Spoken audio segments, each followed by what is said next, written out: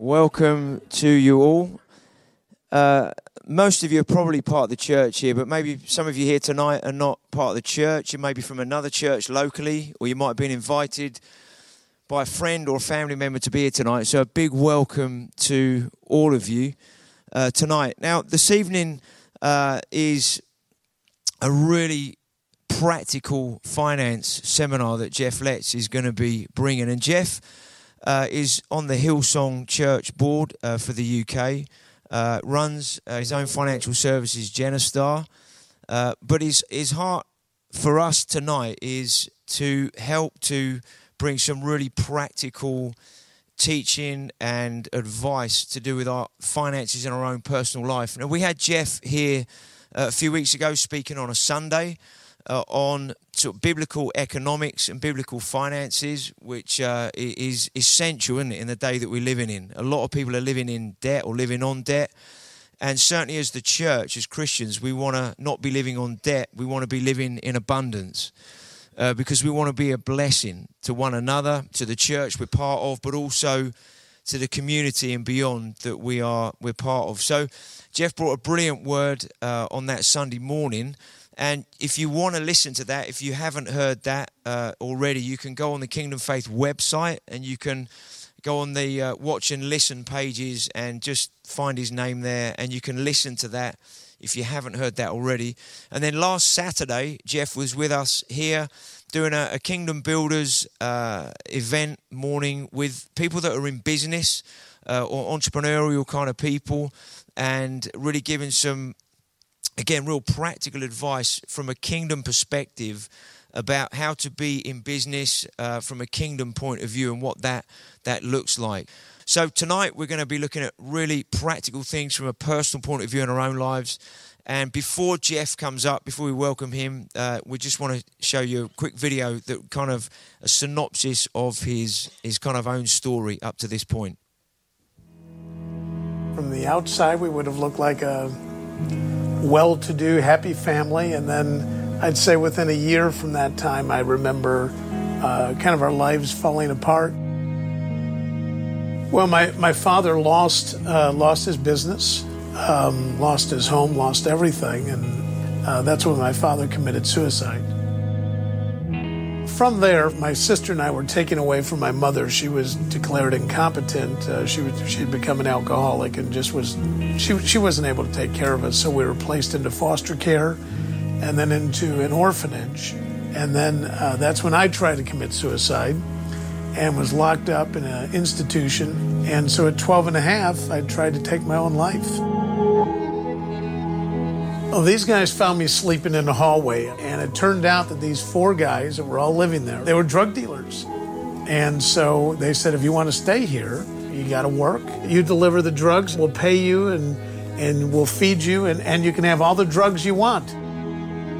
So yeah, at that point, I was 14, almost 15 years old, and I just looked at my life after living on the streets for a couple of years, and I just said, I'm going to end up becoming a junkie, and I just cried out to God. And I said, God, if you're really real, would you help me? That night when I got saved, my life just began to turn around. I mean, I quit doing drugs. I went through high school. It was supposed to be 4 years. I went through in 3 years, became an honor student. And I got to say, it was one of the best times of my life.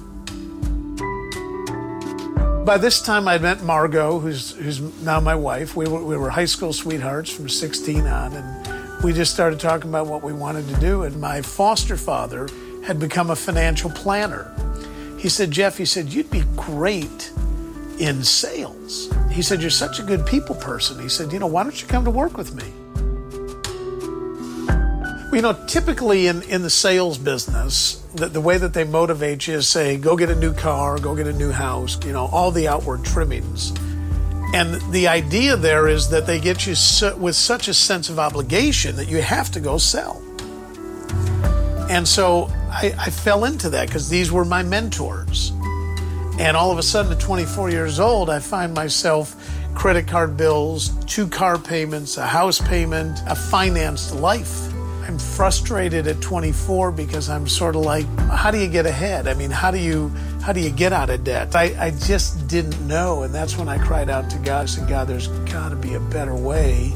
Would you please guide me and open up a door for me so that I could personally become debt-free and personally, learn how to become financially independent. And if I could really understand this, I would devote my life to teaching this to people.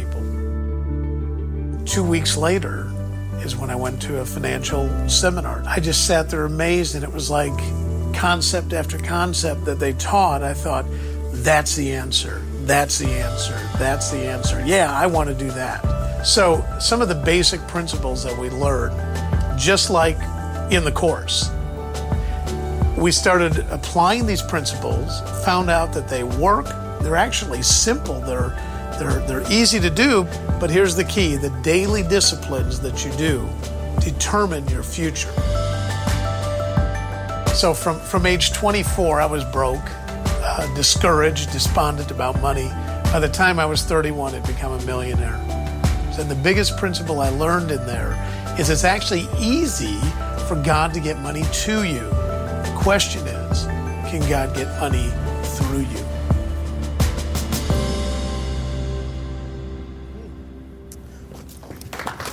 Very good. Well, good evening. Let's try that again. Good evening. Hey, if you had a rough day today, it wasn't my fault, okay? Well, listen, I think that you all are in for a real treat this evening. I don't know if this is my 1000th seminar or what it is, but the reason I always love to show that story is so that it kind of puts a little bit framed sort of my story, that I know what it is to live in struggle. I also know what it is to be doing well financially, and I've never met anybody yet that said, gee, my goal is to be bankrupt, okay? Would you all agree that everybody would like to be able to be doing better so that you can be blessed and so that you can also be a blessing to other people? And tonight's seminar is really framed from the context of when I met actually last summer with Pastor Clive and Jane, and we met last summer, and they said, we really want our people to be blessed. I remember when I met with my pastor at Hillsong several years ago, and I said, Gary, how can I help serve in the area that my gifting is in, which is in finance? And he said, Jeff, if we could get every single person to become debt-free and to be doing well financially themselves with the right hearts, he said, I'm not too worried about the church, because if people's hearts are in the right place, then they're going to be doing well. And the church is going to be doing fine. And so, it takes money to turn the lights on and to just be able to keep a place running, just like it takes money for you to be able to run your household. And so I just want to thank Pastor Clive and Jane. Thank you guys so much for really caring about the community in actually hosting this seminar. I think we should give these guys a big round of applause for caring. And tonight, here's what I'd like to ask you all to do, is to just kind of take some notes. We're going to go through probably for about 35 to 45 minutes at the most, where I'm just going to sort of download to you a bunch of information. It's going to be a little bit like backing the lorry truck up and saying, okay, catch. And I want you to take some notes, and then at break, we have like some index cards, is that right? In the back at the resource table, so you can pick one up there. And then any questions that you've got, you can just transfer them over there, turn those in at the resource table in the back. And then we're going to come back after about a quick 10-minute break after I'm done with the first part. And then Pastor Clive and I are going to come up here and do a Q&A session, okay, to really kind of get into what is it that you've really kind of got on your heart. And we'll try to answer some of those questions. So I've done hundreds, if not thousands of these around the world over the last 36 years. I love what I do. I'm a little bit of a sick guy. On that Sunday night, I actually get excited about Monday morning, okay? Because and I really do. I love what I do because I remember how it was when I wasn't free financially. And I love being able to see people. I get testimonials all the time from people literally all over the world that say, Jeff, I used to be in debt. Now I'm not in debt. I didn't used to be a tither. Now I'm a tither. And you won't believe it. I got a raise on my job. This has happened in my life. Because when you come into connection with God, I want to say this to you, whether you're a believer or not, okay? When with God, you know, how many of you have heard the saying, things go better with Coke? Y'all remember that saying, things go better with Coke? Well, things go better with Jesus, okay? And when you're doing it God's way, boy, it just works, okay? So why don't we jump right in, and at break, you'll also have the opportunity, if you want to, this is actually a seminar book that we have. It's a book that I wrote last year called Your Journey to Financial Freedom. Goes into much more depth and much more detail than what I'm going to be going through tonight. So if you can just kind of hold your questions, I'm going to rip through the next 35, 40 minutes, and then we'll be doing Q&A right after our break, okay? Can we go to the first slide, if you will?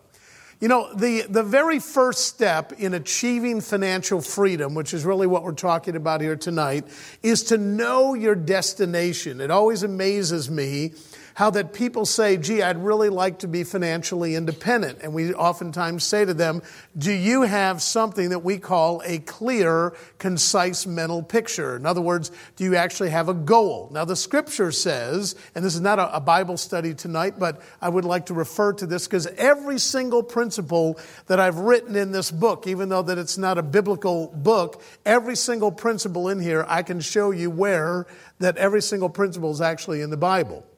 So a lot of people, I'll hear a lot of people say, well, you know, I just want what God wants for me, and that's good, but what does the Bible say? And here's what the Bible says. The Bible says, delight yourself in the Lord, and He'll give you the desires of your heart. Well, if you don't know what you want, trust me, God doesn't either. Another scripture that says, write the vision and make it plain. And God wants you to be excited about where you're going in your life. And it's not an unspiritual thing to be able to want, you know, it says that we were made in the image of God. Well, you know, that's not just our physique. It's also the fact that God is a very creative being. And that's how God made us, is to be creative, okay? So the very first thing, it's much like a sat nav, is know your destination. Where is it that you want to go? Where do you want to be financially a year from now, 1 year, 5 years, 10 years, 20 years from now? And, you know, I remember as I grew up in church, I remember once our pastors, you know, and this is years ago, back in the early 1970s, saying, hey, don't worry about the future. Jesus is coming. Well, He hasn't come yet, okay? And I don't know if He's coming tomorrow or coming in 20 years or 30 years. It says that no man knows that day. But it also says that a wise person prepares for the future. I've actually had Christians tell me before, they said, you know, I don't save money, I don't believe in that. And I go, oh, well, then you must not believe the scripture where Solomon said, only a fool spends everything that he makes. Wow. I didn't say it, Solomon did. Okay? So we need to become good stewards over our money, and you need to be able to link your clear, concise mental picture with emotions and where you actually want to go down the road. I want to tell you just a real quick story. My first clear, concise mental picture when I actually got involved in doing this some 36 years ago is I said to my wife, I said, honey, let's get out of debt. You know, we had Visa, we had MasterCard, a couple of car payments and a mortgage. In 9 months, I made enough money part-time to be able to go get out of debt. The very next year, I went full-time in that business, and we saved 20 grand. And the third year, I want to tell you what my clear, concise mental picture was. I was serving on the board of directors of we had a little church, okay? It was, I say little, it was about 300 people, okay? And I knew what the debt of the church was. It was $72,000. And I went to the pastor and said, Pastor, my goal this year is to pay the church off. Can I please have the payment book? So, you see, having goals isn't all about you. You'll like this story, Clive, because when I went to the pastor and said, can I get the payment book? Because I really feel like that God told me that I should pay the church off this year. He said, that's great. I said, don't you want to pray about it? He said, I'm a man of faith. I believe God's been talking to you, okay? So your goals don't have to be about me, myself, and I. That's part of the problem with money is people think, well, it's all about greed and no, it's not. It's about could you do some other things financially to be able to help other people? It's okay for you to have a nice house, a nice car, all that, but just don't get caught up in that, okay? And then the one down in the bottom there, it says the 10, I hope that you write this one down. It's called the 10-10-10-70 strategy. It's a nice, easy way. In the back of this book, we actually have a budget, although, you can go online, you can pull up any kind of a budget. How many of you in here actually live pretty strictly by a budget? How many of you? Yeah, about a half a dozen of you. That's good. I know this is an honest group here, okay? Either that or how many of you don't like to raise your hands in meetings? So, having a budget, okay, just almost seems a bit restrictive. And so when I first heard this, I thought, I can do that. And here's what it is. The very first 10% is something that I've done for years and years, ever since I was a teenager, and I give the very first 10%. And by the way, someone said, should it be the gross or the net that you tithe on?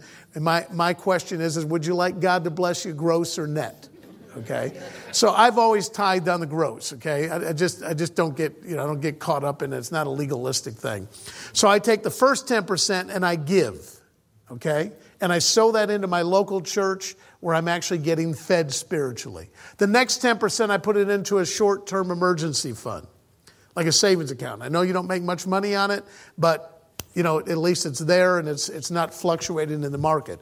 The next 10% goes into a long-term strategy. We're going to talk a little bit more about that. And that could be like in stocks and shares or property or that type of thing for a long-term investment. And then the 70% you learn to live on. And I already know what's going through some of your heads right now. You're going, hey, Jeff, I'm already spending 110%. How could I actually get to that? Guys, you got to trust me on this, okay? Anybody can do this. You just need a plan. You need a strategy. When I first saw this, I was living on 110%, just like most people, okay? But what happened is I got a plan together to start putting that together to where I could get out of debt and then start living by this strategy. Okay, can we go to the next slide?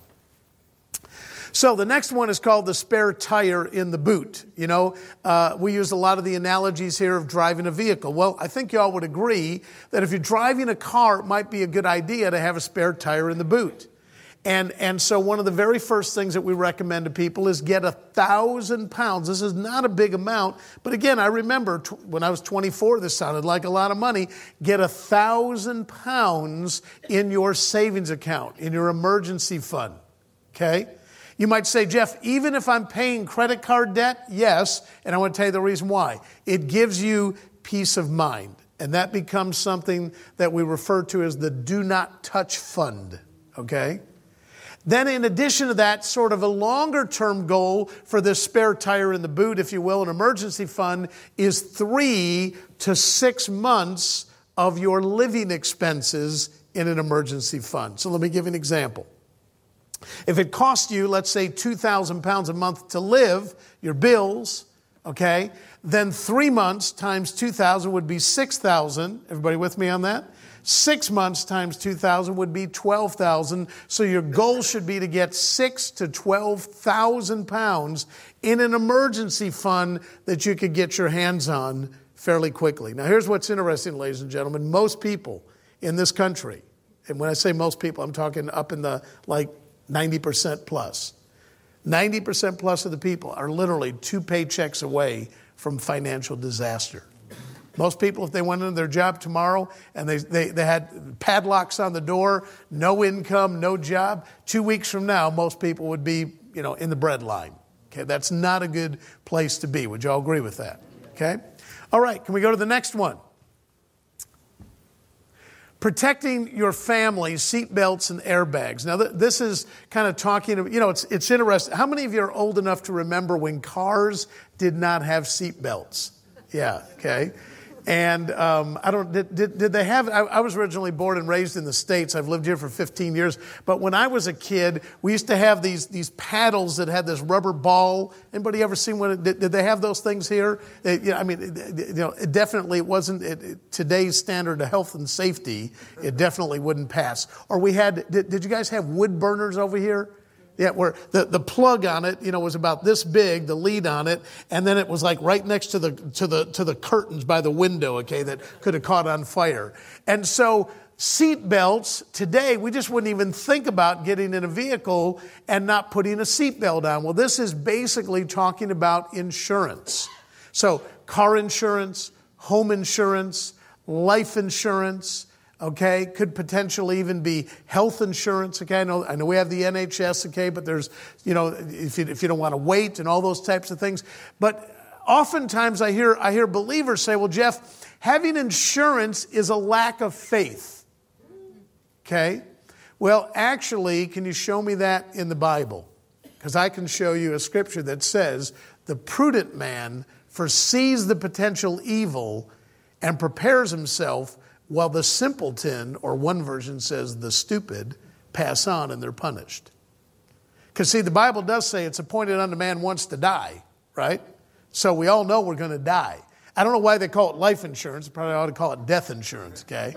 But the fact is that you don't buy life insurance in case you die. You buy life insurance so that if and when you do die, and all of us will, that someone else has to continue to go on living.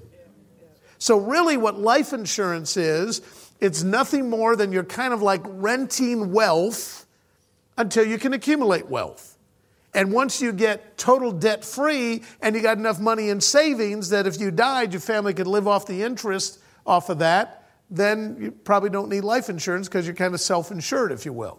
And it is a great way to be able to literally be able to, for pennies on the pound. I kid you not, guys, for most people in this room, for the price of Sky TV, less than Sky TV, okay, you can properly protect yourselves when it comes to life cover and critical illness or, serious illness, that type of thing. And so you really want to make sure that your insurance is up to date, your home insurance, your car insurance, okay? None of us really think much about that until what? Till when you need it, right?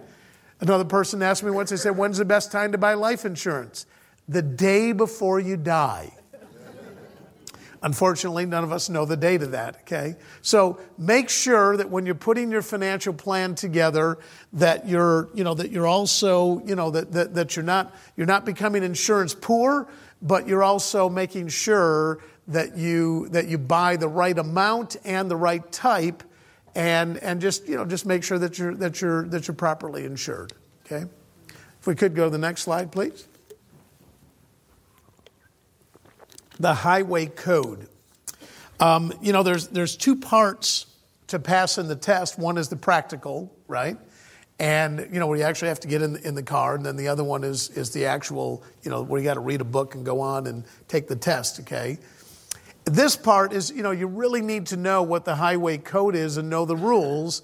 And I'm going to talk to you for just a moment here about revolving debt versus fixed debt. It's amazing in school, they don't teach you this stuff.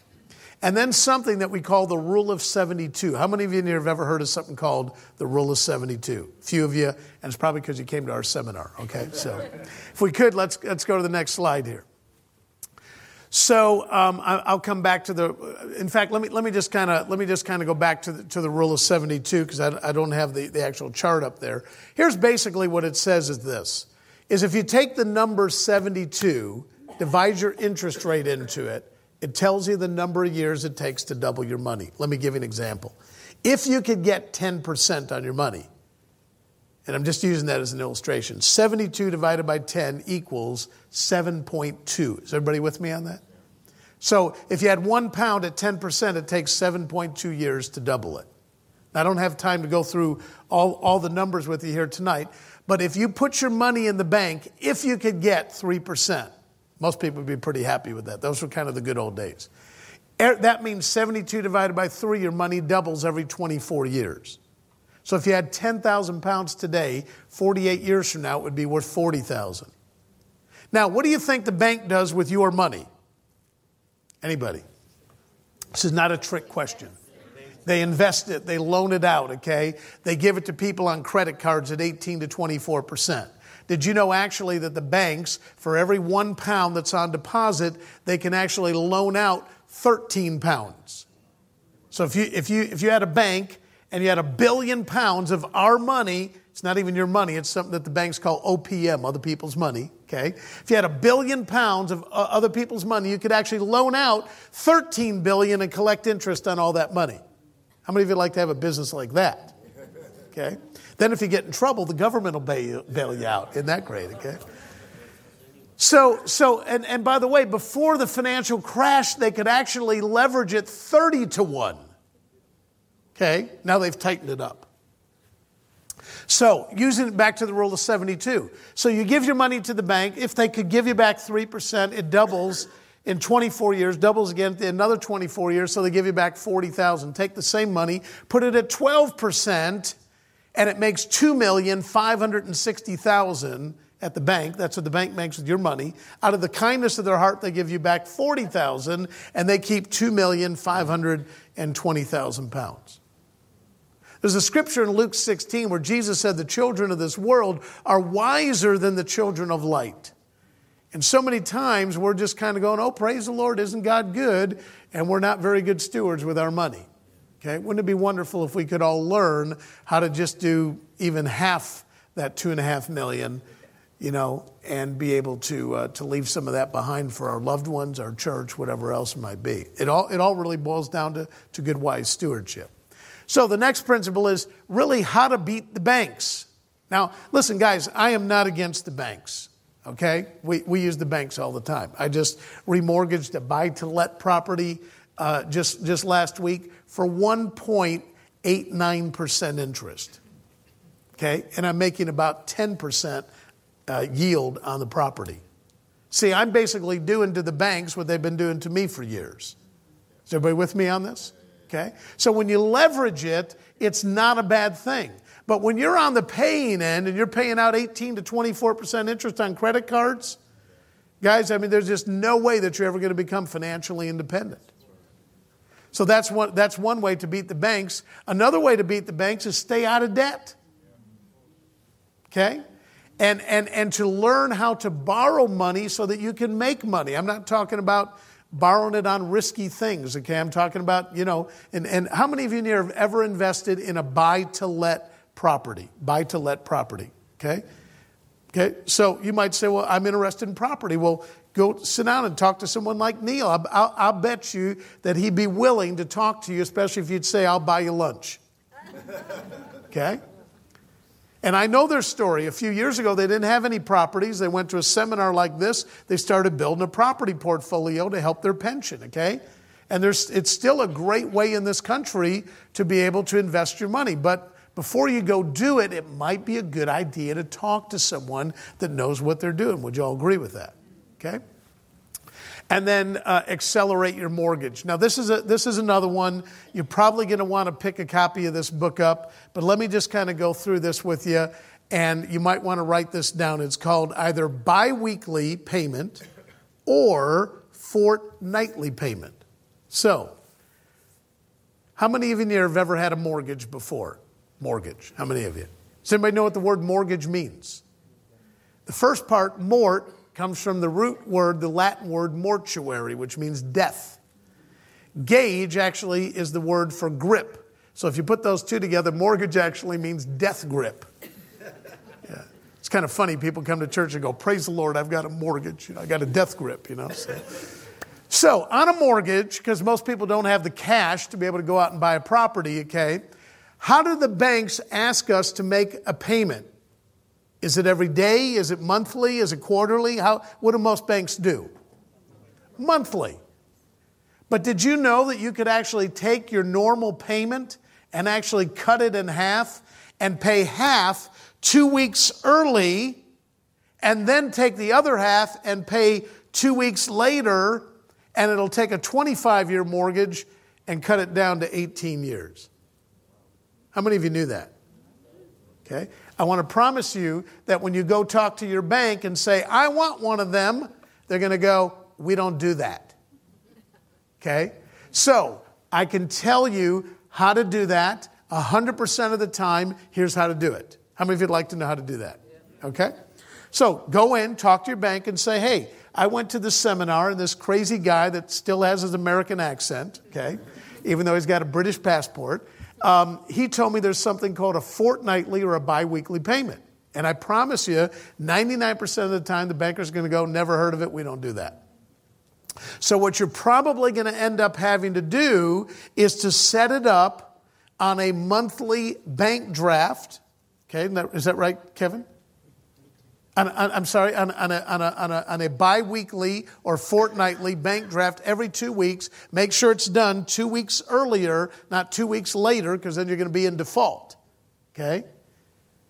And if you send that in, guys, they have to be able to take the payment. Now, again, check with your bank, because sometimes they have a minimum amount that you can pay. They got all kinds of little tricks in there. In addition to that, many times you can add an extra, and we have like a whole financial calculator that we can do this for you. We've got a whole, where you can plug your numbers in, and you said, hey, I want to put an extra 25 in there every 2 weeks. Normally, it'll pay it off like 18 to 24 months, depending on what your interest rate is, 18 to 24 months early. Now, why do you think the banks don't want you to know about that? Because that's right, they're not going to make as much money. So we actually own a mortgage company, a mortgage brokerage company, okay? And the banks hate us because all of our clients, we educate them on how they can actually do that. Because I don't know about you, I would rather pay the bank for 18 years instead of 25 years. Is everybody with me on that? Okay, great. Let's go to the next slide. Avoid the slow lane, investing for the long term. Now, what kind of interest rate can you get right now at the banks? 0.1? Yeah, 0.1, 0.25 maybe. If you're lucky, maybe 1% on a long-term ISA. Okay? So, I'm not talking to you about investing in the stock market as far as going and buying individual shares, although you certainly could. But the majority of us don't have the time, we don't have the temperament, we don't have the training or the knowledge to be able to do that. And the problem in investing in the stock market is that, especially if you just buy one stock, your wealth kind of rises and falls with that one.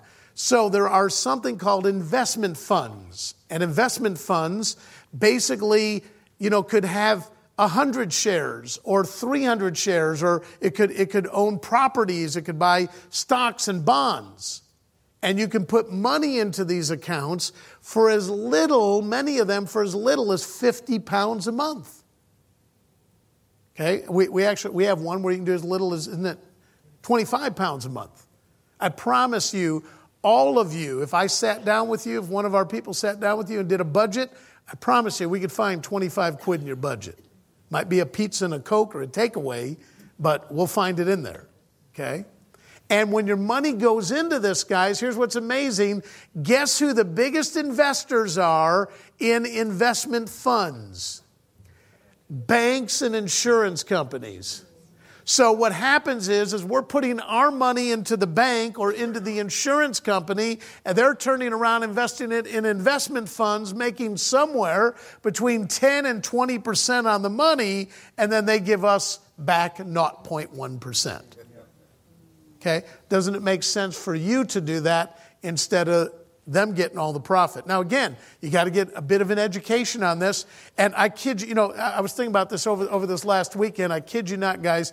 I have spent over the last 30-some years over 100,000 pounds in getting educated when it comes to money. Now, here's the good news. You don't have to do that. Okay?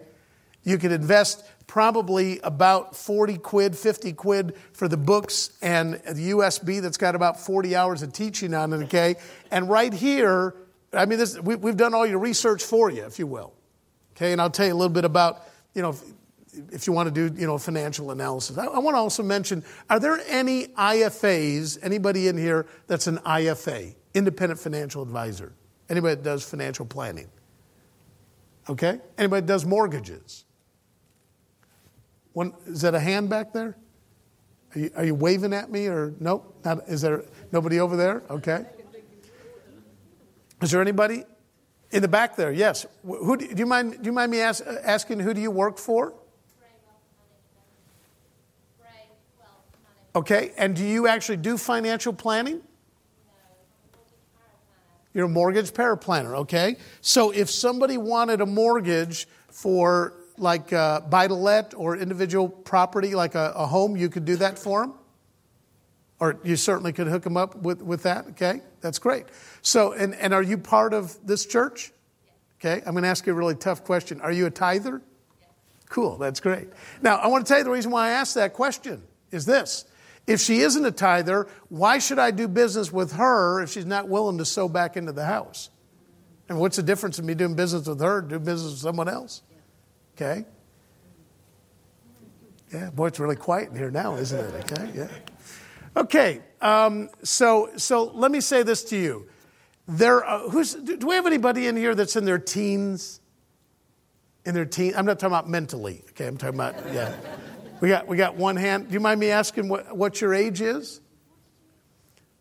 Is that your dad that did that to you? Don't be embarrassed. Okay. 17. That's great. That's great. I think I have a pair of shoes as old as you, okay? Boy, wouldn't it be wonderful if everybody 17 years old could actually learn this stuff? Here's what's amazing. A person at that age, if they would invest 50 pounds a month, okay? 50 pounds a month until their retirement of 65. Now, I know 65 is really old for you, right? Okay. Yeah, I remember when I was 17. And in fact, Margot and I got married when we were 19 and her mother was 39. I actually said, I wonder how much longer she'll be alive, okay?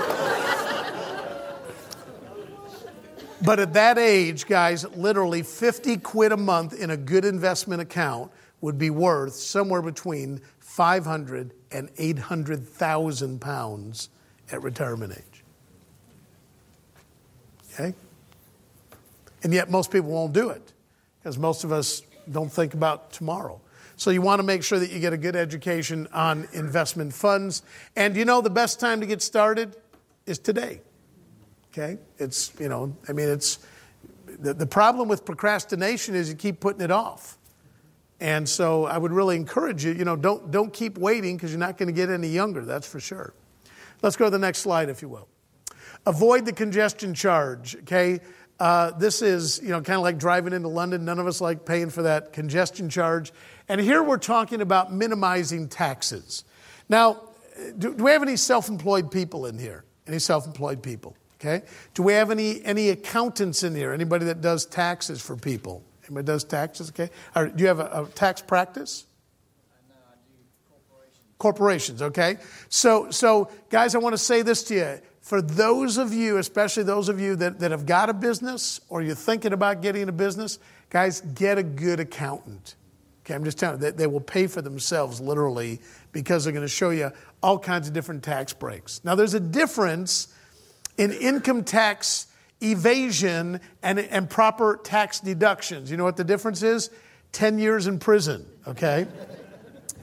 But you can actually, literally, we have clients. I've sat down with them before. I remember when I used to be on PAYE, I got into business part-time, and all of a sudden I started getting back a tax refund because all of a sudden my phone was tax deductible. I had an office in my home. My vehicle was deductible for the mileage that I put on, okay? So I would encourage all of you to at least think about, not everybody should own their own business, but boy, guys, if you got a gift in your life, think about how could you actually use that gift to be able to leverage, to be able to leverage it, to be able to make more money, and you get a heck of a lot of tax benefits by being in your own business, okay? So you need to know what those benefits are as far as tax benefits. Next slide, if you will. Release the handbrake, building a legacy.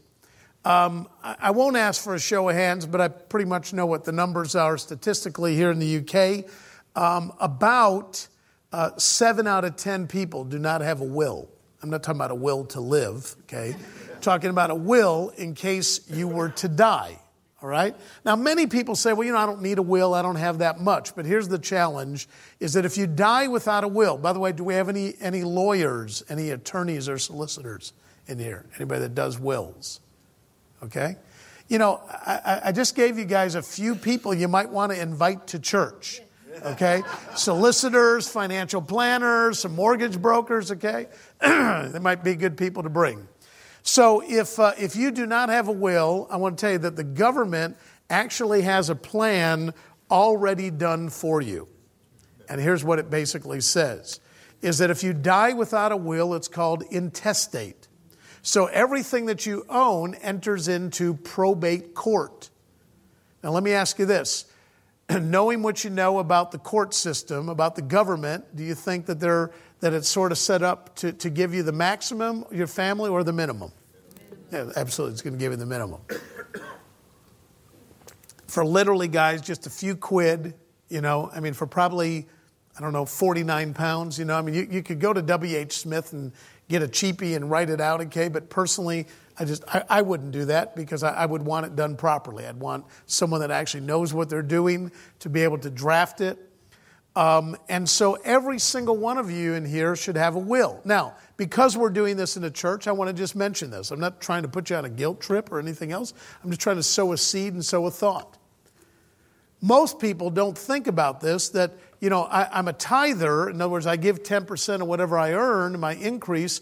But in addition to that, in my will, I also have left 10% to my church. Okay? And so it's a great way to be able to leave a legacy behind. Also, if you've got small children, here's a question. You know, and you guys heard my story. Both my parents died. They didn't have a will, didn't have a trust, didn't have life insurance. We had 7 aunts and uncles, and none of them took us in, so we ended up under Department of Children and Family Services. And they could have fought for us, I'm sure, but nobody did, and there wasn't a will to direct them, you know, to direct anybody on who was supposed to take care of us. So, I already know what's going through most people's minds. Well, we've thought about it, but we're having a problem deciding it. Well, if you're having a problem, think about the people left behind, how much of a problem they're going to have trying to figure out what you wanted to do. So it's a great way to leave a legacy behind, to be able to have a will, a trust, you know. It's so interesting that, does anybody know how estate taxes, how IHT inheritance taxes work? Because on one end, people say I don't have much, but all of a sudden I start accumulating some money. Let's say you get up, you know, to over $400,000. Anybody know how much they tax you after that? Could be up to 40%. Isn't that great? They tax you all your life to accumulate something, and then when you die, and maybe you got a little bit of something, now they want 40% from the family. I tell you. I don't know. How many politicians we got in here? You might not want to. I heard it was so cold this winter that up in London, the politicians actually had their hands in their own pockets. Okay, let's go to the next slide. Okay, maintain your vehicle. This is kind of talking a little bit more about protecting your legacy benefit, again, by leaving a will. There's also something called a trust. Now, here's what's so interesting, guys. You know, the Queen. Did you guys know that the Queen, that she and her family have inherited multi-millions, and that when she dies, would anybody like to guess how much inheritance tax there is? Yeah, 0. And it's not because she's the queen. It's because that they've set these up in trusts, and they've actually able to pass this on. And the way that a trust works is that a trust continues to live. So even the person that's the trustee, they die, the trust still continues. So there's no actual inheritance tax on that actual trust. Now, I'm not a trust specialist. We have people in our offices that do wills and trusts and all that type of thing, okay? But guys, there's a way to set this up properly. Doesn't it make sense to get that done now instead of leaving your family behind to sort it out? Because it's a mess. Okay? Let's go to the next one, if you will. High-octane fuel. You know, I got to say this to you. I don't know people that become financially independent that do not have a good winning attitude. Okay? Would you all agree that all of us have had stuff happen to us in our lives that we could become negative about? Would you all agree with that? Okay? I mean, all of us. If we wanted to, I'm sure if I started up here on the front row and said, let's all have a pity party. okay? And we all have to, I could start telling you my story. My father committed suicide and blah, blah, blah. And, listen, guys, we've all had tough times, okay?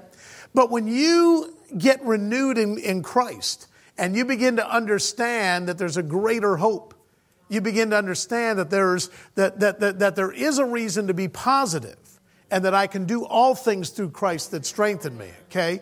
That's one of the ways that I believe that you can actually become financially independent, is that when your heart's in the right place and your head is in the right place.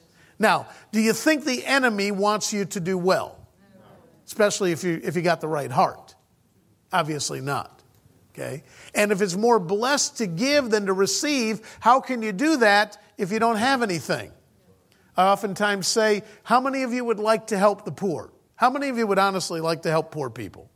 Okay? Let me tell you the first step. Don't be one of them. If you're poor, you can't help you can't help anybody. Sure, you can open the door and, carry their groceries in, but you probably can't buy their groceries for them, okay? And so that's one of the best ways, is don't be one of the poor. Okay, let's go to the next slide. So, let's kind of talk a little bit about what your options are from here, because I just dumped a lot on you in the last 35 minutes or so. Number one is you could leave it to a professional, okay? And the IFAs, there are some great independent financial advisors. Let me just kind of give you a little bit of a history here. 30 years ago, there used to be 300,000 people selling financial services.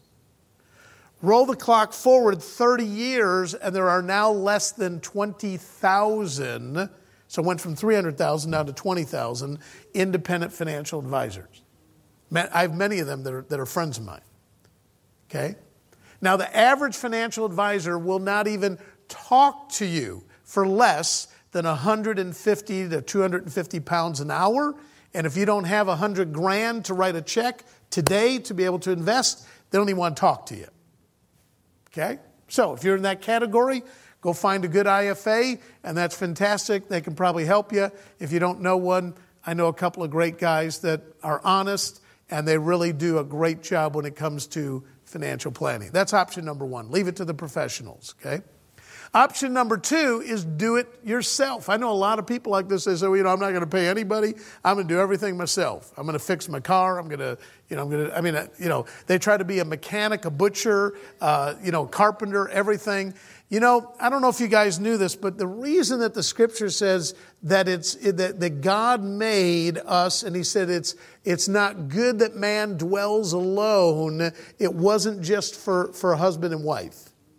It was because God gave us all different gifts. I want to tell you, I am not a mechanic. When I have something wrong with my car, I give the car keys to my mechanic and I say, please fix it. All I know is when I put the key in, it doesn't start. Okay? Or it needs new tires. Do an MOT, tell me what needs to be done. You're the expert. Okay? Whenever I have a pain right here, I don't go on Google and try to figure it out and give myself surgery. Okay? I have a problem with a tooth. I don't get a drill out and start drilling it to give myself a filling. The reason that God made us all deficient in different areas is so that we have to be able to rely on each other. But you could go do it yourself. So you may be one of those absolute geniuses when it comes to the stock market and investing, and you know everything. And that's great if you are. Please see us afterwards, because I'd like to hire you to work for us, okay? But most people are not that good when it comes to finances. And it does. It's like anything, okay? And you can't be an expert in every area. The third area is get education and get guidance. Now, I talked to Pastor Clive about this earlier because I want to be very sensitive to this, especially here in church. Ladies and gentlemen, let me say this to you, okay? I am not trying to sell you anything here tonight, okay? All I'm saying is go somewhere and get something done when it comes to your money. We've all been to seminars before, and we got the notebooks and the T-shirt, and we took the notebooks and we put them up on the shelf and they're collecting dust and we never did anything about it. Okay? I don't care where you go, just go somewhere. That's the reason why I asked if there was anybody else in here that does that business, okay? Now, Genistar, we are a financial education company. We're also a financial services company. We do mortgages, investments, property, insurance, okay? Wills and trusts. We do all kinds of different things, okay? If you are interested, in the back at the resource table, you can pick up one of these cards. You can fill one out. And we would have one of our associates talk with you. If you're not interested, by the way, is this okay, Pastor Clive? Am I doing good? No pressure. Because here's what I said to Pastor Clive. I said, Pastor, listen, if we tell people all about this and they go, man, I want to get my finances going, where do I go? I'm giving you a place to go. But if you don't want to talk to us, it's cool. We still love you. Okay? So could I get Neil and Winter, would you guys stand up? Neil and Winter and Kevin, and where's Steve Obridge? Steve? Steve. And Pastor, how many of you know Pastor Phil? How many of you know Pastor Phil Pooley? Okay? How many of you know Pastor Phil Pooley? Okay? Well, he's also working with us. Thank you, guys. Okay? And they would, again, what we do is we'll collect these. They'll give you a call in the next week. They'll sit down. We do a financial analysis, just like an IFA, but we don't charge you £1,000. We do it for free. And at the end of it, if we can help you in some of those areas, then we get paid directly from those companies. We get paid, a commission directly from those companies. It doesn't come out of your pocket. Okay? And honestly, guys, do not feel pressured. Everybody say zero. There's zero pressure. This is not a sales pitch. I just said to Pastor Clive, I said, the saddest thing is if they walk out the door and they said, if I just knew where to go. So we're telling you, those are your three options. Those are the only three that I know. Go find a financial advisor. They're going to charge you 150 quid an hour, probably a minimum of 6 hours. Go do it on your own, which is an option, okay? That's great. Or get an education, talk to somebody like us, and as far as I know, we're the only ones that do what we do for free. Okay? So, okay. And let's. Do we have one more slide, or is that it? I wanted to just kind of wrap this up and ask you a question. If you would, just kind of think where you're at right now, and how does it feel? Okay? For some of you, it probably doesn't feel too good. I want you to think about how much money that you currently have. In fact, if you got a piece of paper there, I'd like for you to write down the number of years that you've been working, approximately. So let's say it's been 20 years. And the amount of money that you've been averaging per year. Let's say it's $25,000 a year. What's 25,000 times 20? 500,000. Then I'd like for you don't have to write it down, but in your head, how much money could you get your hands on by tomorrow morning? Heard somebody over here kind of laugh. Did you hear them over there? Okay. And let's say that number's whatever, 2,000, 5,000, whatever the number is. Where did the other $500,000 go? Does anybody know the definition of insanity? Continuing to do the same thing over and over again and expecting different results. Okay? So, now I'd like for you to think about where do you want to go to? How would it feel to have a property portfolio that's fully paid for and you're making £3,000 a month just on the rental income? Plus you've got your whopping 110 quid a week from the government coming. Isn't that one exciting? Okay, that's what the pension is now, 110 quid a week. Okay? Plus, you've got, maybe your company pension, okay? And you have no financial pressure. How does that feel now? A whole lot better than looking at whatever it is that you're at now. So I want to encourage all of you that I don't care how dire your situation is, guys, it can change. But if you keep doing the same things that you've been doing, it won't change. And it really does boil down to getting the proper education. Okay? And I'll do this before we take a break. So we've got some resources. And honestly, guys, and I want to say this to you. I did not say this Sunday. I mean this sincerely. Okay?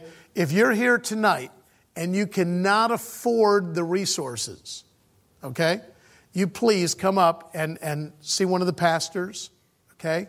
And we will make sure that you get the resources, okay? So it's not about Jeff trying to sell you books. Honestly, I mean, I don't need your money, okay? But Your Journey to Financial Freedom is the practical book we just went through. True Riches is a biblical, this is kind of what I did for the last couple weeks in far teaching. What does the Bible actually say about money? And there's also some good practical stuff. And then we have about 40 hours of teaching on here about biblical finance. Rabbi Daniel Lapin, who's a good friend of mine, teaches why is it that Jewish people prosper disproportionately to other groups of people. It's not because they're Jewish, okay?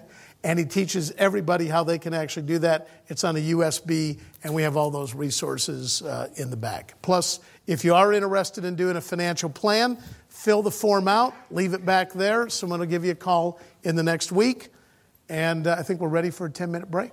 So, yes. And also, how many of you in here have at least one question that you'd like to be able to ask? How many of you? Okay, a few of you. Great. So at break, also we have like index cards, do we, in the back? Is that right?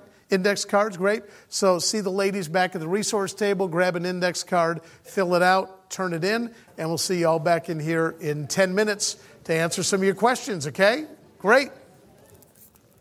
Okay. Well, we've got some really good questions here. So hopefully we'll ask the expert and we'll get some great answers.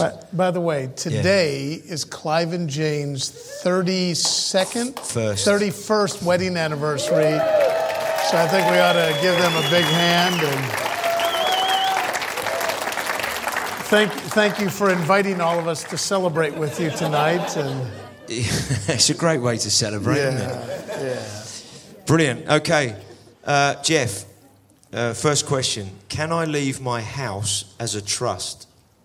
Or in a trust? Yeah, in a trust. Well, let me, first of all, let me say this to you. One of the things I promise you all is I will be 100% honest with you if I don't know the answer, okay?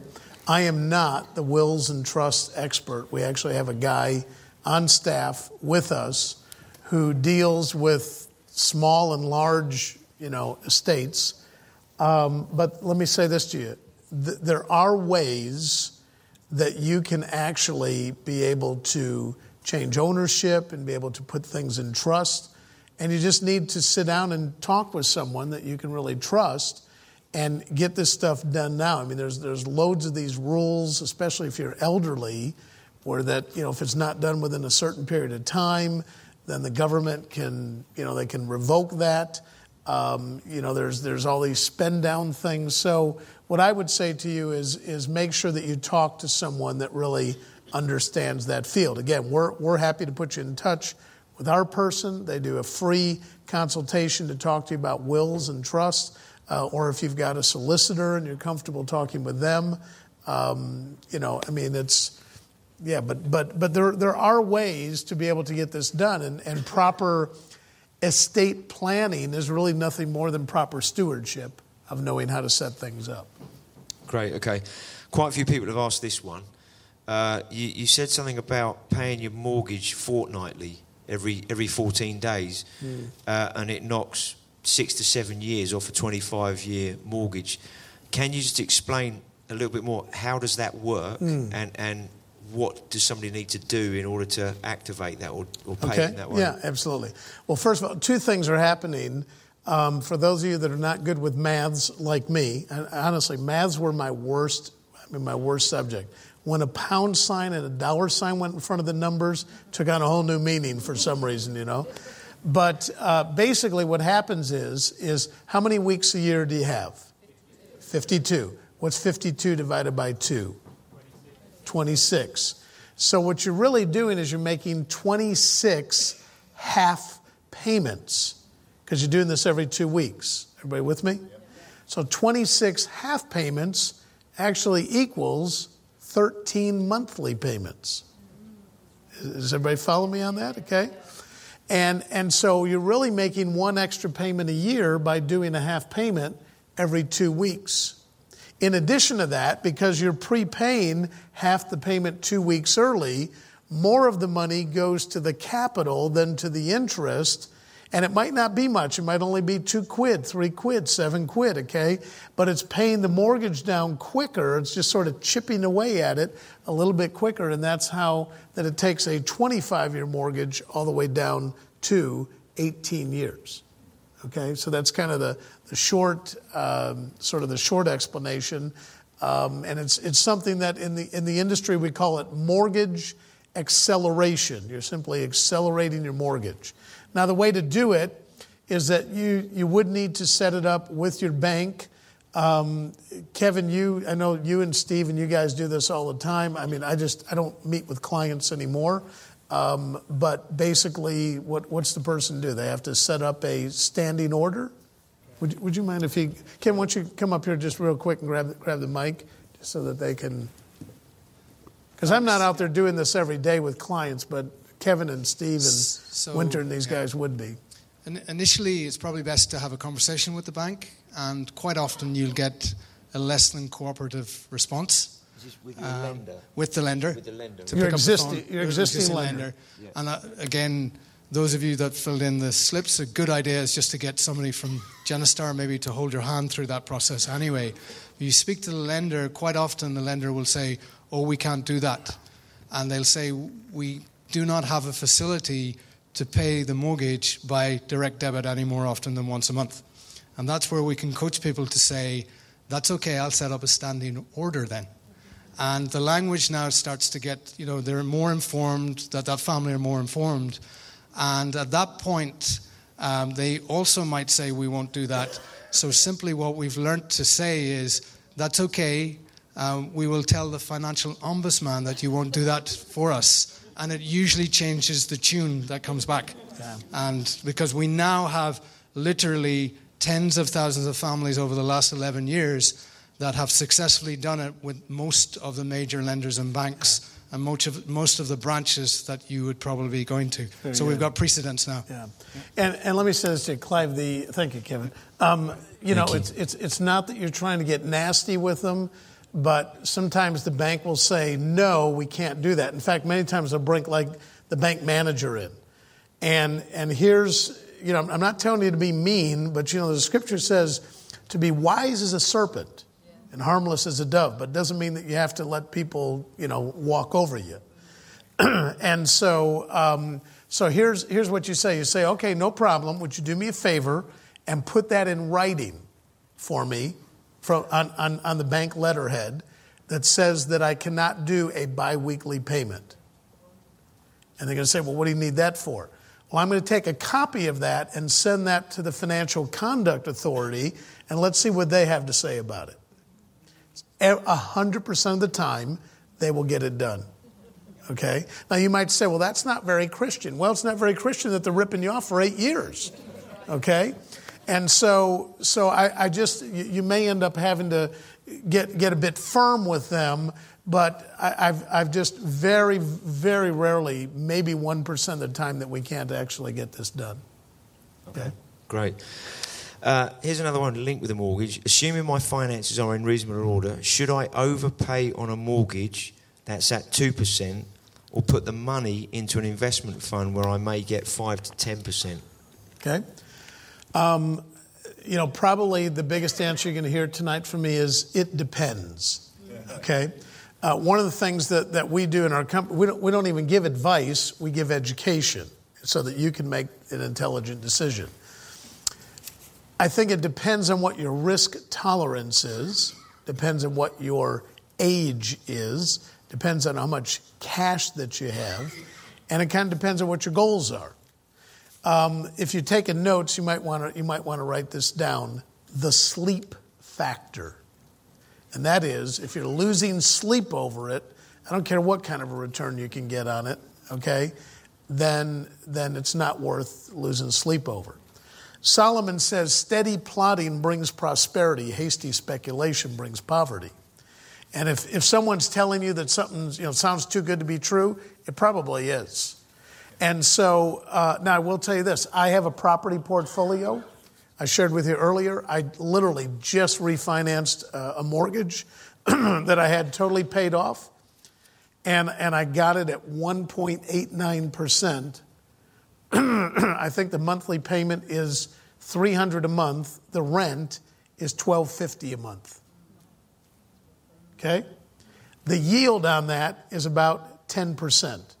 So you tell me, am I good to go borrow money at 2% and get 10%? I think so. Okay? But I think that it really does boil down to your temperance and your level of risk, and just, you've heard the expression, look before you leap.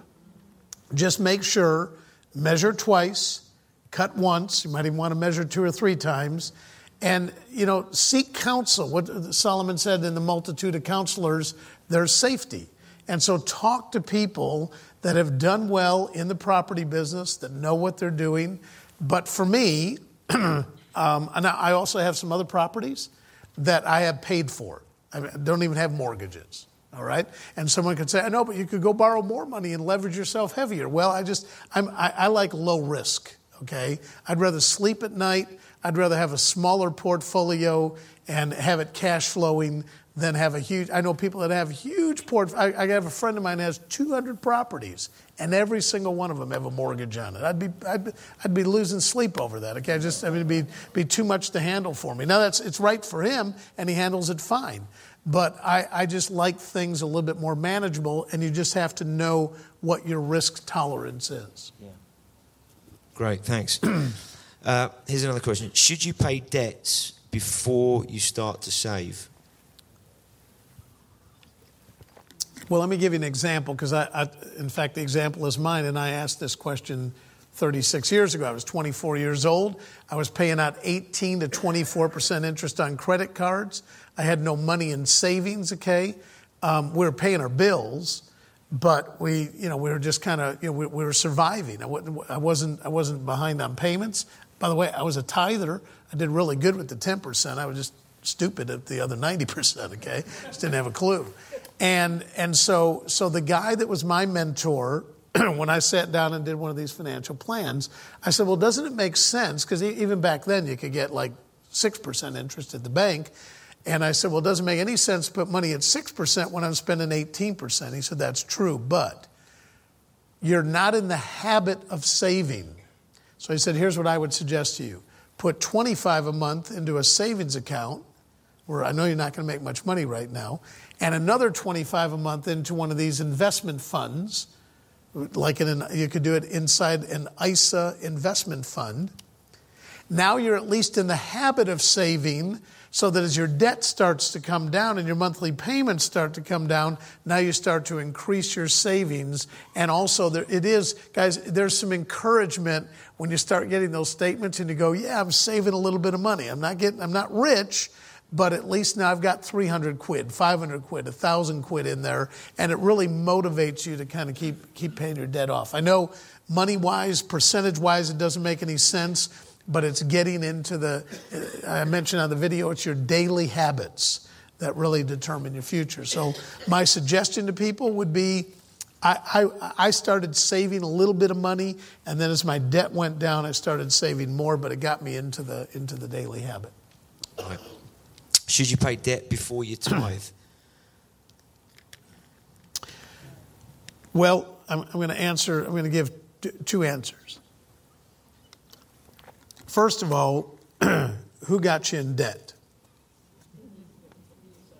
I mean, I hear people all the time say, God told me this and God told me that. I doubt that you were in a store and the Holy Spirit said, charge, get your master. So, the fact is that we get ourselves in messes, okay? All that I know is that tithing is a biblical principle. A lot of people, please get my book, True Riches, okay? And I cover in there, it wasn't something that was just under the Mosaic Law. In fact, it was 400 years before the Mosaic Law. And the principle is part of God's character. I would never take money from God to pay something else. I mean, here's another question. Should I buy my food before I tithe? So here's, people say, I'm a person of faith. Are you really? Well, can you trust God with your money? Because really, when you're tithing, what you're really doing is you're saying, okay, God, I'm not quite sure how 90% goes further than 100%. That doesn't make any sense. But I believe you, and I believe that, you know, the word El Shaddai, you've heard the word El Shaddai, you know what it means? The God that's more than enough. It's El Shaddai, not El Cheapo, okay? And God will provide. Now, I also want to answer this. I've seen where people have come into church, especially new believers, and they're in such a mess because they've come in and they're making $1,500 a month, but their outgoings are $1,800 a month, and they go, I can't. And honestly, on paper, it makes no sense to tithe. So here's what I say to them, and I got this from Bill Hybels. Got this from Bill Hybels. This is a tough one. I said, okay. Can you come to church and put £1 in every week? Well, yeah, I could do that. Okay, why don't you do that? And let's get a plan to start getting you out of debt, and let's get you to 1%. And as your debt starts coming down, let's take you to 2% and 3%. And let's skate towards getting to 10%. See, tithing is not even, guys, tithing is not about the money, it's about the condition of your heart. Yeah. And so don't feel guilt. I mean, listen, if you're in a mess, maybe what you need to do, guys, is God wants to turn your mess into a message.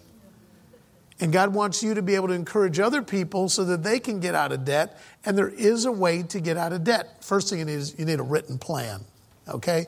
And there's groups like Christians Against Poverty. We have on our program, we have an electronic program, a computer program, show you how to get out of debt, okay? All kinds of places. How many of you in here are pretty good with money? Pretty good with money. Would you raise your hand up high? Okay, look around the room there, guys. Why don't you get rid of your ego if you're one of those that aren't good with money and sit down with one of these people and say, can you help me? I mean, the resources are right here in the church. We also have a course that you guys are going to be introducing here. I think, is it? Financial freedom. Yeah, the small groups. Yeah, small groups. May, at the end of May. Okay, 2 incredible instructors that are doing it. I'm one of them. Okay, and it's on video and it's in small groups, guys, and it'll teach you the practical and the biblical part. Get into one of those small groups, okay, and become coachable to that. But there is a way to get out of debt. But I can tell you this: that even when I was in debt, I was still a tither because I knew that I wanted to honor God, and it always amazed me how that God just kind of made, just sort of, how else can you get breakthrough? I don't see in the book of Malachi where the Lord said through Malachi, pay your MasterCard and I'll pour you out a blessing that you can't contain, okay?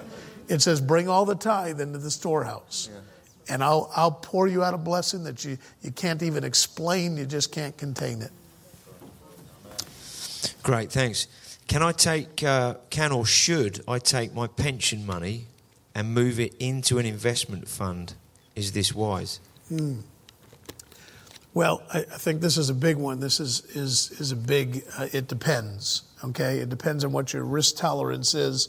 You really need to speak with a pension specialist. It depends on how much that you have, how much other money that you have. We actually have a guy on staff that is a specialist in the area of pensions. That's all that he does. And he shows, and he they put people into bond portfolios that are more secure than a stock portfolio. But it really, really depends on what it is. It used to be under the old pension laws that you had to annuitize it. Does everybody know what I mean by annuitize? In other words, let's say you have a lump sum, you were allowed to take out 25%. The other 75%, you had to convert it over to a monthly income. And if you died, the insurance company kept the rest of the money. It was a ripoff, total ripoff. Okay? Fortunately now, they've actually changed those rules. I think they changed under Cameron, which was a great change in that you don't have to tie it up into an annuity or that it's a monthly thing. And if you die, then your family doesn't get the rest of it.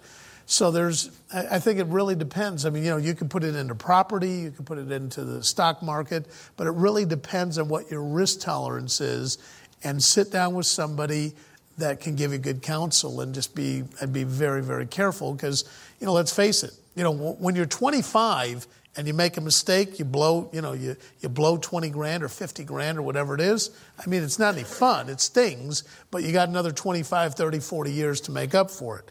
You're 65 and you get ripped off by someone. I mean, I'm sorry, but this isn't a dress rehearsal, okay? You're not coming back again.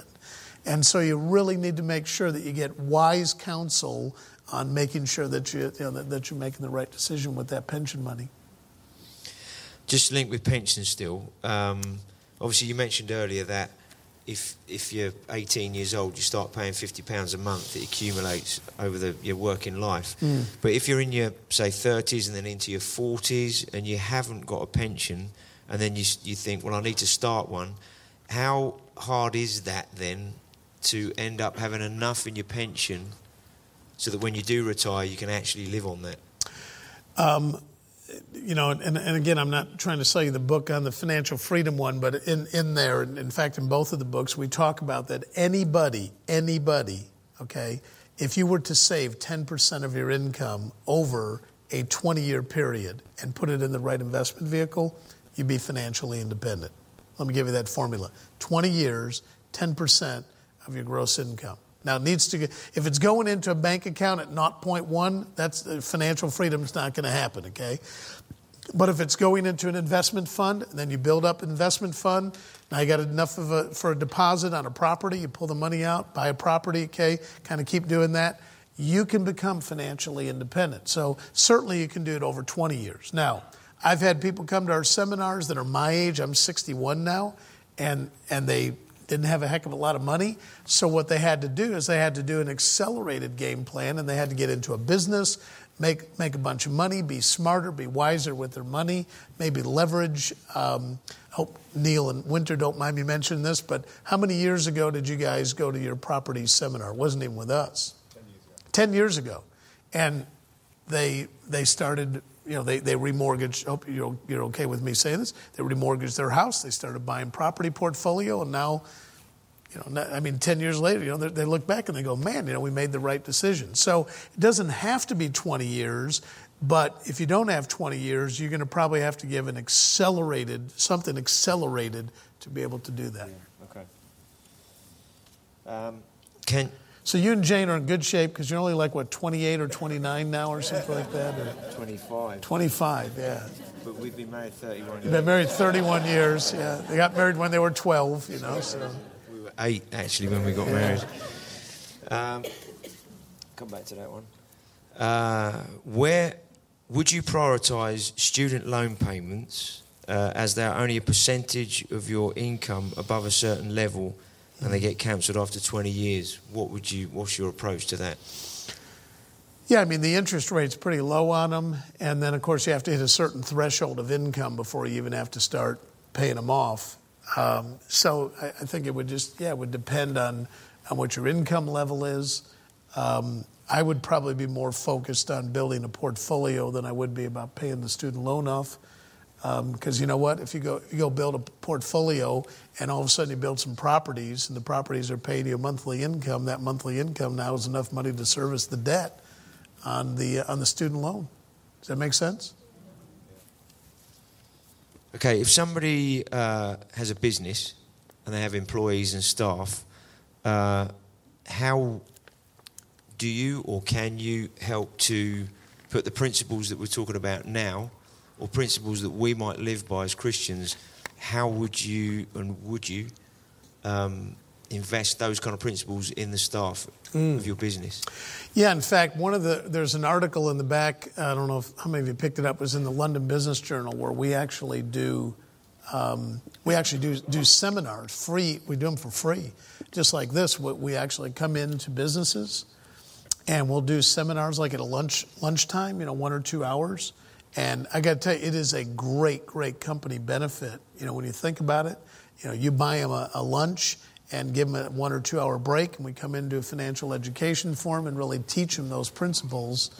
And what's amazing, guys, is all the success principles. How many of you ever heard the name Zig Ziglar, Jim Rohn, okay? Anthony Robbins. How many of you? I mean, guys, all of these names, Brian Tracy, all of these self-improvement gurus, honestly, all their material is all a ripoff from the Bible. It really is. I mean, it's all a ripoff from the Bible, okay? All these principles that they teach are all in the Scriptures. You know, the best business book I ever read? Proverbs. It is. The best business book I've ever read is Proverbs. It tells you how to run a business.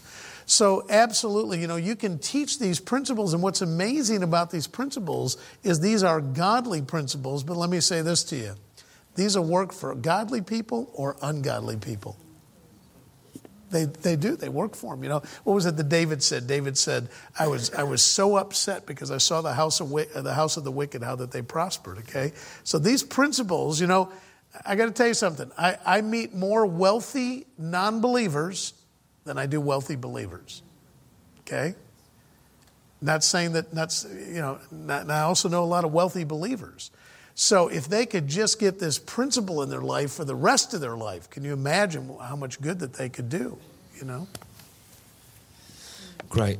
Another question. I have shares in a managed fund. The IFA who set it up and keeps an eye on it meets me each year to give me an update on the situation and to advise any changes that need to be made. There's a monthly percentage fee which he gets regardless, which I'd rather not pay or pay less. Are these rates preset, set in stone? What's the... Well, most IFAs, independent financial advisors, get paid typically it's like a management fee. It might be 0.25%, 0.5%, or whatever. Or they may have a regular fee that they charge you per year. I mean, most of the IFAs that I know, for them to sit down and talk with you, it's 150 quid an hour. If you're talking 2 hours, it's 300 to 500 pounds. And again, this is just my opinion, a good IFA, in my opinion, is well worth the money. The problem is most people probably don't have an extra 500 to 1,000 pounds to spend, and that's why that I like the idea of getting the education yourself. In addition to that, many times how many of you have ever sat down with someone and talked to them about money or finances or whatever, and while they're talking, you're kind of going, I don't have a clue what you're talking about. In fact, some of y'all might have been like that here tonight when I was going through all this stuff. And I think that if I could encourage all of you, you know, there's a scripture that says, my people perish for lack of knowledge. And I really mean this. Don't buy anything that you don't understand.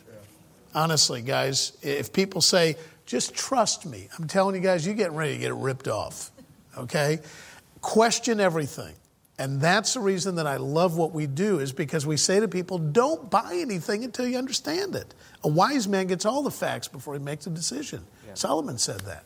So I would say that no, you know, again, just from the little that I know here, I don't know the IFA, but a good IFA, guys, and whoever wrote the question, congratulations that you're doing that, because maybe 1% of the population have an IFA, okay? So I maybe sit down and have someone else look at it, just kind of like going to the doctor and getting a second opinion. But more than likely, you know, the guy's probably doing a great job for you. And if you're happy with him and the returns are good, you know, you can have up years and down years. That's just the market. I mean, he doesn't control that. But if you're happy with him, you know, hey, he's got to put food on his table just like everybody else. And, you know, it's a profession that they have to make a living at, and it's, you know, whatever the fee is. I mean, I don't know what the fees are, so you might want to check with another IFA and see what their fees are and just compare. But more than likely, I mean, he's, you know, if he's a reputable guy, which 99% of them are, he's probably a good guy. Great. Is there a minimum age for an investment account? There's not. Now, for you to actually contribute to it, you know, you would need to be like 18 years old, but you certainly could get it set up. You know, a parent could set it up for their child, you know, that type of thing. You know, what's interesting is, here's an interesting number, and you'll see this in the book, in your Journey to Financial Freedom. If you were age 0 and your grandparents, or let's say your great-grandparents, had put 1,000 pounds in an account, in an investment fund that yielded 12%, and there are many of these funds that have done that over the last 50 years. By the time you retire, the account is worth $1.2 million pounds. No additional money, just 1,000. Because the 1,000 doubles every 6 years and it continues to compound, okay? Just out of curiosity, how many of you know the name of your great-grandparents? Okay, a few of you. How many of you would definitely know your name of your great-grandparents if they had set up that account for you? So again, this is a way that you can change future legacy, okay, is, every time a child is born, set up one of these accounts. And, we actually have a course that part of our program is we have a course that people can take, and they can actually learn about investing, and then they can, go online and do the investing. But, guys, this is not rocket science. It's really not. It's not. Understanding investment funds, is really not rocket science. You just have to spend the time to get the education by sitting down with someone like us or doing the research on your own. Okay. Yeah, somebody's asking how do you set one up? So get some advice, basically. Investment fund. Yeah, and the problem, I'll tell you what the problem is, without going into too much detail about the industry, but about what year was RDR? Do you remember? Was that 2005? Yeah, 2005. Or was it 2015? 15, yeah, okay, it's about 5 years ago. The government came out with this rule that says that financial advisors could no longer receive a commission on investments. Okay, they have to charge a fee. So we used to have our own investment firm, and we charge typically would be, let's say, about 3%. So if someone invested 50 pounds a month, it cost them £1.50 a month, 18 quid a year. Okay, so as soon as they eliminated that, we said, well, what's the sense in us being in business? I mean, it's kind of stupid. We're not going to charge people 150 quid. So now, for the same investment, it's going to cost you 300 pounds to get advice from an IFA. I mean, it's absolutely insane. So the little guy has typically now, for the last 5 years, not been investing. And it's so interesting in the industry now, the FCA is going, we can't figure out why people aren't investing now. Well, stupid, it's because of the law that you made 5 years ago, okay? So that's the problem, is that the barrier to entry is that people don't know. And so we have a course that people can take online. There's a cost for it. It's not that much. I think it's 99 quid. And then as soon as they pass that, there's sort of a what do we want to call it, a portal that opens up, and they can put in as little as 25 pounds. And there's a questionnaire, and it tells them what funds that they recommend, But it's what we call robo-advice. But there's no commissions paid on it because of this law that they came up with, these geniuses. It's amazing how these politicians, they never had a real job in their lives, and they make all these goofy laws. Sorry if you're a politician, okay, by the way. So. Let's move on. Here's one. How do I get my family on board with this? The person saying, I'm really up for this, envision for it, but have you any suggestions to how do I communicate this to the rest of my family so they're doing it together rather than just Yeah, it's when you have conflict, typically in a marriage, especially you have a saver and a spender, and there's this conflict. Margot and I, fortunately, are both savers, and she's not a real materialistic person, and so we don't. We agree on stuff, but we talk it through, especially once we got the education on this. And so I would say one of the best things to do, especially if you're part, and even if you're not, I probably should ask this question before I answer this. If someone is not part of Kingdom Faith, would they be able to go through the course that you guys are going to run in May? That'd be okay if they joined a Connect group? Or yeah, probably. Even I think just if you're part of another church, just check with your own church first that they're happy with that. Yeah. But there's a course that they're going to run here for 12 weeks you can go online and purchase it also, Financial Freedom course. But why not run your entire family through the course? So especially if you're in a Connect group, have like this gentleman here that has his 17-year-old daughter here, okay? I mean, that is so smart because all of a sudden now she's going to want some pocket money And Dad's going to say, hey, honey, remember that seminar that we went to? I mean, I can give you some pocket money, or would you like to put it into your investment fund because it's going to grow, and this 50 quid could turn into 10,000, and all of a sudden she's going to go, I don't really want that makeup anymore, okay? I think I'd rather have this. And even if she does want it, at least she's making an intelligent decision. That, by the way, guys, is another reason why the Jewish people prosper disproportionately to other groups of people, because they teach these kids these principles. Okay. Somebody's saying that obviously you gave your testimony earlier on the video and was really moved by hearing about the tough start that you had in life. Can you explain a little bit more how you managed to overcome all the hardship and had the determination to succeed in life against all odds, without just saying that it was through the grace of God? Obviously that is key, but in addition to that, what was the process and the mindset that you had, changed, or you went through to... Yeah. Sure. Well, the first thing is that it definitely was coming to faith, okay? Coming to a church like this, a guy led me to the Lord. I'd never been to church in my life, had been raised in a Jewish family, got saved, radically saved. And this young guy, Michael, he was 21, I was 15. He took me and became my foster father. And the pastor became my co-guardian. And these two men, I began to submit myself to them. And here's what I said to them. I said, listen, I'm ready to change. Okay, I want to be coachable. Will you guys help me to grow into the person that I really want to be? And so I began to get involved in the church. I began to get involved in a connect group. I began to get involved in a youth group. I buckled down at school. I started doing well in my studies. And I just got serious about life. I want to tell you the other thing I did. I got my nose in my Bible.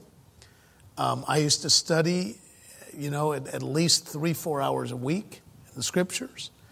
I started wanting to understand how God thinks. I figured out that I screwed up my life, and that if I started doing things God's ways, not my ways, that my life would begin to get on track. And so that would be the biggest thing. In addition to that, I started reading some books that my pastor and my foster father gave me. I'm going to give you a couple of those books right now. One was called How to Win Friends and Influence People. How many of you here have ever read the book? Okay? And he gave that to me when I was 15 years old. The reason he did is because I think I was great at how to lose friends and how to not make friends. I had a chip on both shoulders, okay, as you can imagine. And here's what I learned, not only in business, but in my early teenage years, and that is this. If you can become a good people person, and if people like you and trust you, guys, I'm just telling you that the world's your oyster. It really is, okay?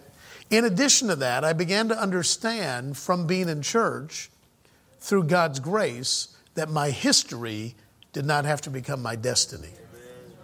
So you can either look at your life and have a pity party, or you can look at your life and say, that's the reason why I'm going to succeed, because I'm so tough. 15 years ago, I moved here to the UK. I didn't know anybody. And within 18 months, I had over 1,000 people working for me here that I recruited from scratch. People say, wasn't that tough? I said, nope. Living on the streets was tough, okay? So I began to develop this attitude. Also, my pastor gave me another book called The Power of Positive Thinking by Norman Vincent Peale. Anybody here ever read that book? Okay. The reason he gave me that is because I had the power of stinking thinking, not the power of positive thinking, okay? And here's what I learned is that when you program, see, I was so used to being programmed, Clive. I remember my relatives saying to me, Jeff, you'll never amount to a hill of beans. Do you know, you keep telling people that, eventually they're going to start believing that. Versus, I've seen other parents that say, listen, I know you messed up, but I believe in you, and you've got greatness inside of you. And all of a sudden I was in this community, and my pastor, my foster father, my teachers around me, okay, and I began to do some self-affirmation through the scriptures. I began to believe I can do all things through Christ that strengthened me. So I began to adopt this idea that somehow, see, I had this messed up thinking because my father committed suicide, so I felt very abandoned. And all of a sudden I said, okay, God, you're my daddy now. Jesus is my brother, and I've accepted him in my life, so that means you're my daddy too. And God, I need your help. And so I'm going to work, and I hope you all write this down, work like everything depends on you, and pray like everything depends on God. And when you go with the mix, okay, because there are some things that God won't do for you. You have to do them. I don't know about you, but God didn't wake me up this morning and brush my teeth. Okay, God wanted me to do that. And so I just adopted this attitude that God loved me. He was like my dad. And even though my natural father on earth abandoned me, that he said, I'll never leave you. I'll never forsake you. That's brilliant. And obviously, just as that was the last question, but coming to a close, is there anything else you want to say? Yeah, absolutely. Just to kind of round the evening off. Absolutely. You mind if I stand here and off of that soft chair? Yeah. That's great. Thank you. Can we give Pastor Clive and Jane another hand? And thank you guys for having us. And as we wrap this up, let me just say this to you. First of all, thank you all so much for coming out tonight and really taking time out of your busy schedule. And it's been my honor. I speak all over the world, and I'm not just telling you this to make these guys feel special, but this is the only church that I've actually scheduled this year. Okay? I do not come back 3 times. I don't come back on a Sunday and then the next Saturday and then on a Wednesday night. I mean, I just don't do it. Okay? And when I met this couple, I just felt the Holy Spirit just say to me, you go there and you serve their ministry. Okay? Now, I do work with my local church in London with Hillsong, and I'm very focused on, I've got a crazy schedule with our business. We have over 15,000 associates across the country. We have 29 offices. So it's not like I needed something to do, okay? I have to be in our office early in the morning in Surrey, I think at 7:30. We've got some meetings going on. So I've got a really busy schedule. So the first thing I'd like to ask you to do is to keep me in your prayers. Okay, we've got. Literally, I was sharing with Pastor Clive at dinner this evening. Literally, in the last 12 months, our business has quadrupled. I mean, it's just been. The only thing I can tell you is it's been supernatural. It really has. It's been. We've got some wonderful people, but it's just been God's super on top of our natural. But the last thing I want to share with you is that. We've been talking here about investing and financial freedom, and over the last couple of weeks that I've been speaking here, we have kind of this circle that we talk about. I don't know if the guys, I should have asked you to put that up, but do you have that from a couple of weeks ago? Do you remember that? It was on a Sunday 2 weeks ago, 3 weeks ago. I don't know if you guys have the circle with the 4 areas. Do you have that? No, you don't have it, okay? But, basically all of our lives we have to deal with typically 4 major things. Our finances are a huge part. Would you all agree with that? I mean, boy, it affects all of our lives. Our health. I don't know about you guys. I'd rather be healthy and poor than sick and rich. Now, I'd rather be healthy and rich too, okay? But being in bad health is just miserable.